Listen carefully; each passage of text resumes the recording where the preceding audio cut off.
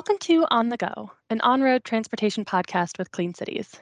In this episode, we're talking about current research and applications of sustainable aviation fuel. To kick us off, let's introduce our hosts. I'm Molly Putzig. And I'm Joanna Allerhand. Today we will be joined by two experts from the National Renewable Energy Laboratory. They'll be discussing the benefits of sustainable aviation fuel, also known as SAF, how it is produced and distributed, key stakeholders, and current research. SAF is a near-term option that can help decarbonize the aviation industry. It's produced from renewable feedstocks and has a substantially lower carbon footprint compared to petroleum-based jet fuel. Here to tell you more are Christy Moriarty and Zia Abdullah. Let's get started. I am Christy Moriarty at the National Renewable Energy Laboratory, and I typically work on infrastructure and getting a fuel from the point of production to the end use, and in this case, getting sustainable aviation fuel from wherever it's produced onwards to an airport and into the airplane for flight. I'm Zia Abdullah. I'm the Bioenergy Technology Manager.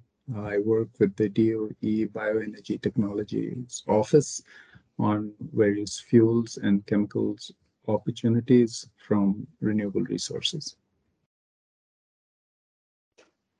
Great, thank you so much for being here.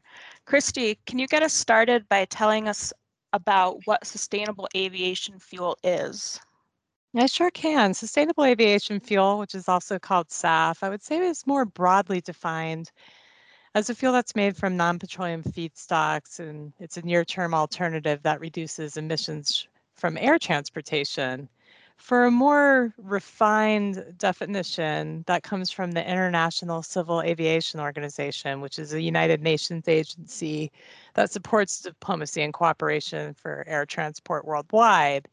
They have made a wider definition of the fuel, and SAF would achieve net greenhouse gas emission reductions on a life cycle basis, respect the areas of high importance for biodiversity, conservation, and benefits for people from ecosystems, and also contribute to local social and economic development and not have competition with food or water. So basically, they want the fuel not only to help aviation, but also the communities where the feedstocks are developed and sourced from. And you touched on this, but can you expand on what the main benefits are of SAF? Yes, probably the most immediate benefit is SAF is a true drop-in fuel.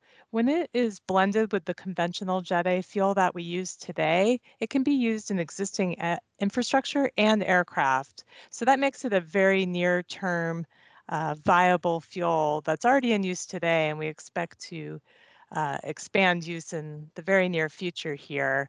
So we'll see more of the SAF in use before we see hydrogen or electrification coming into aviation. And also worldwide, aviation accounts for 2% of carbon dioxide emissions and 12% of transportation emissions. And neat SAF, that's been evaluated by Argonne, GREET, and others, has the potential to reduce greenhouse gas emissions by 26 to 94%. And that's based on both the feedstock and the technology pathway. Of course, it depends on how much SAF is blended in the fuel, what the impact of that reduction is. Right. Do you mind clarifying for the listener what the GREET model is? The GREET model looks at the life cycle analysis benefits of many different fuels. It's funded by DOE, and it's at Argonne National Laboratory. Thank you. Great. So now we're hoping to talk a little bit about production of SAF. So Zia, could you talk a little bit about how SAF is produced? SAF is produced by converting renewable feedstock to molecules which are identical to those that exist in conventional jet fuel today. So jet fuel today is called Jet A in the US, and the goal is to, for drop-in fuels, is to make molecules that are identical to existing Jet A. This is done through biological or catalytic technologies that are embedded in processes that are similar to those used in conventional petroleum refineries. The enabling processes here are technologies that funnel the very diverse slate of molecules that are in renewable feedstock into essentially 4 molecule classes that exist in Jet A. These are called normal, cyclo, and isoalkanes and aromatics. So in the end, SAF, drop-in SAF is identical to conventional jet fuel that is used today. Okay, so what feedstocks are SAF expected to use? So conversion processes by now have become so versatile that most feedstocks that contain renewable carbon can, in principle, be converted to SAF. So the renewable feedstock can include woody and herbaceous biomass. It can include municipal solid wastes, and even wastes such as sludges from farms, industry, food processing plants, and wastewater treatment facilities. All of this material can be converted to SAF. The Oak Ridge National Laboratory, under funding from the DOE Bioenergy Technologies Office, has published a study called the Billion Ton Report. And this study concludes that the US can sustainably produce over 1 billion tons of feedstock, renewable feedstock annually. And most of this feedstock can be converted to SAF. Okay, sounds like there are a lot of options out there. And who's producing SAF today? At present in the US, SAF is being produced by World Energy in the refinery in Paramount, California. Neste also imports SAF into California from their production facility in Singapore. And Gevo also has a production facility in Silsbee, Texas. Okay, so how much SAF is being produced today? At present, about 4.5 million gallons are produced annually in the US. And most of the SAF that is being produced is using the HEFA process. HEFA stands for hydrotreated esters and fatty acids. The feedstock for the HEFA process are vegetable oils, waste oils, fats, oils, and greases. And this can be converted using processes that are very similar to conventional refinery hydrotreating to SAF. Mm-hmm. So what are DOE's goals for fuel production in the future? DOE has set very aggressive goals to expand SAF production from about 4.5 million gallons per year today to 3 billion gallons a year by 2030 and 35 billion gallons a year by 2050. Wow, that's a lot. So what research is being done to expand production and reduce those costs? So we're all working very hard at this, and this research is being led by the Bioenergy Technologies Office. They are funding several new conversion technology pathways from renewable feedstocks to SAF at the national labs and other institutions.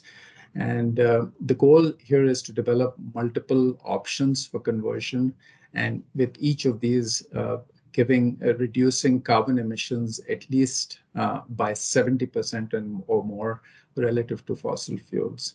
Another goal is to help the existing corn ethanol industry by enabling the ethanol that they produce to be converted to SAF, and by enabling them to reduce their carbon intensity also by greater than 70% reduction relative to fossil fuel.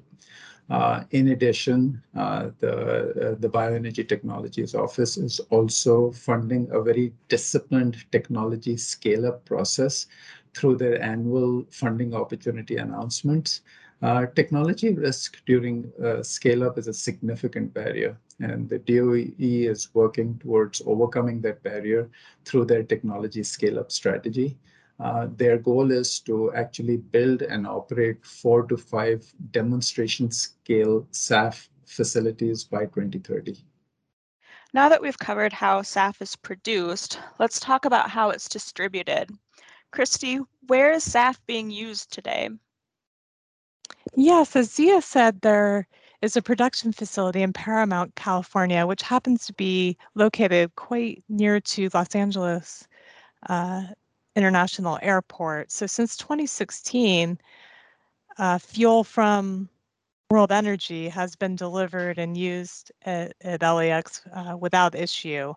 And in 2020 and 2021, we saw the expansion of SAF into several other airports, including San Francisco International Airport and Ontario International Airport, which is in California.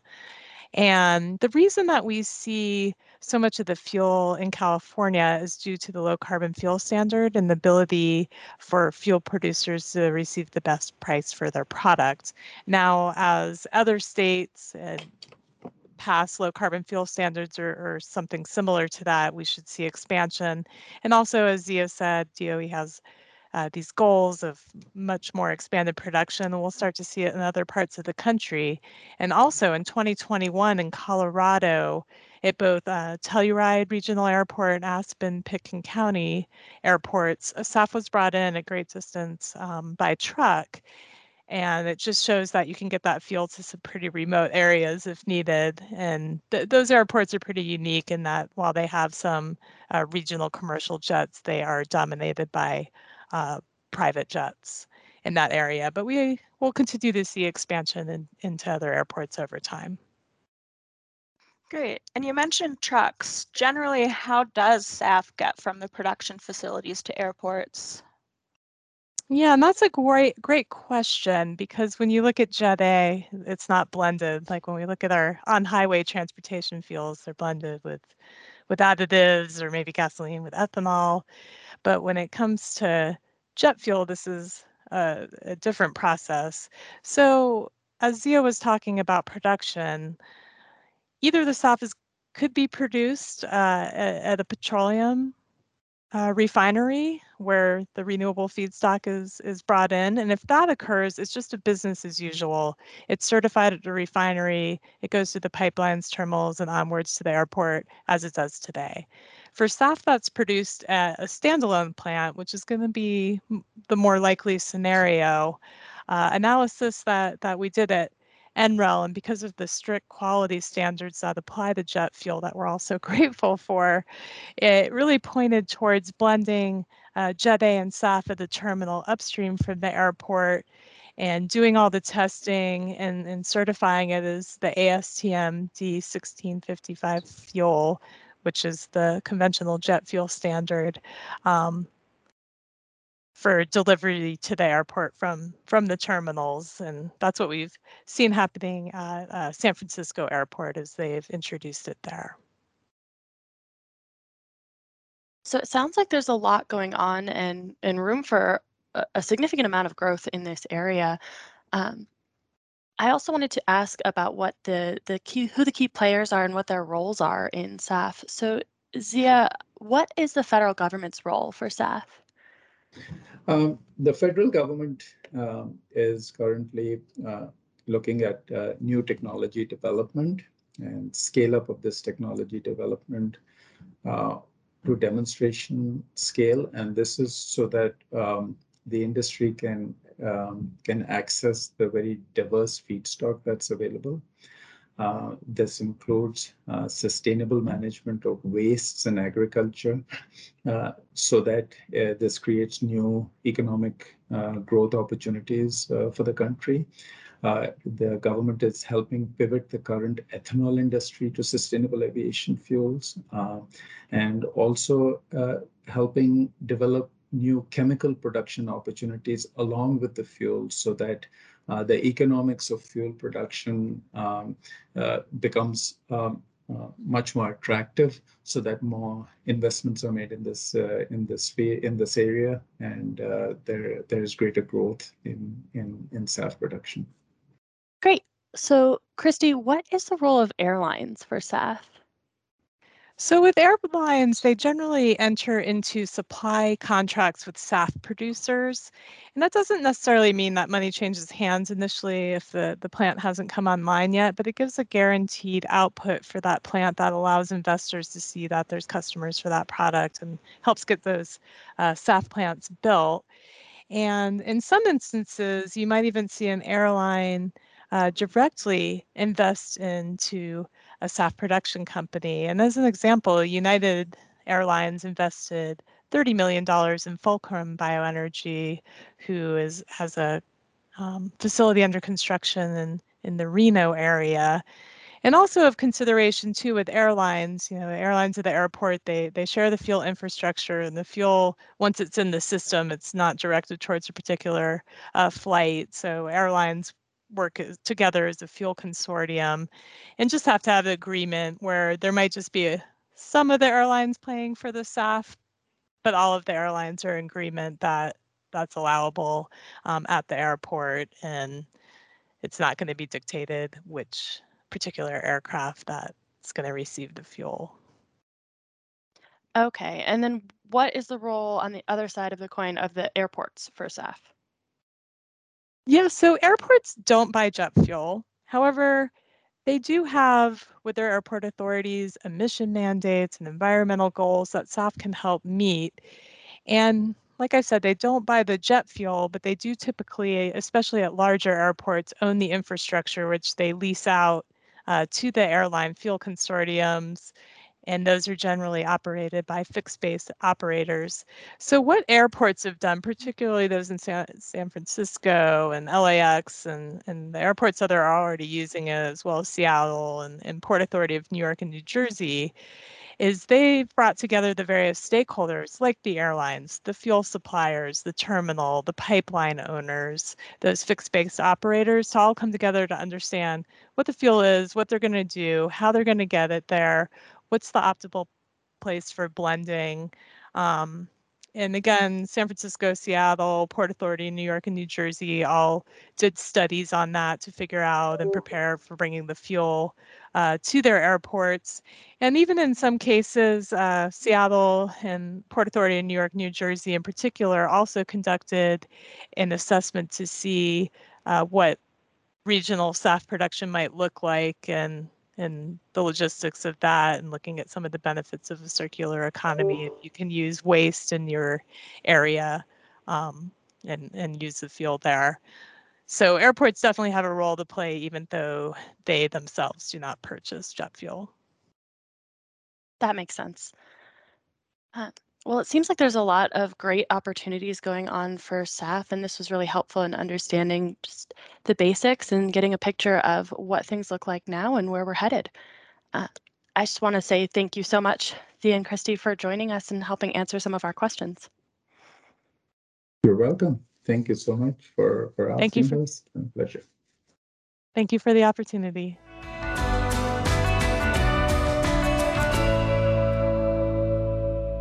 Thanks, Christy and Zia, for joining us and sharing your research and the current market status of SAF. Before we wrap up, we want to share a quick transportation news tidbit with you. What do you have for us this time, Molly? Our guest, Christy, recently published a report on U.S. airport infrastructure and sustainable aviation fuel. This report goes into more detail about current SAF production and distribution. It also provides information about quality standards and certification, as well as blending options. It's a great resource if you want to expand on today's discussion. You can find the report by searching afdc.energy.gov/publications for SAF, that's SAF, or look for the link in the podcast description. Thanks for sharing that, Molly. That's it for this episode of On the Go. As we wrap up, I want to thank the U.S. Department of Energy's Vehicle Technologies Office and our team here at the National Renewable Energy Lab for their support. Also, a big thanks to Brittany Conrad and Vern Slocum, our podcast editors. We couldn't do it without you. If you want to learn more about Clean Cities and its partnerships to develop affordable, efficient, and clean transportation options to accelerate the development and widespread use of a variety of innovative transportation technologies, visit cleancities.energy.gov.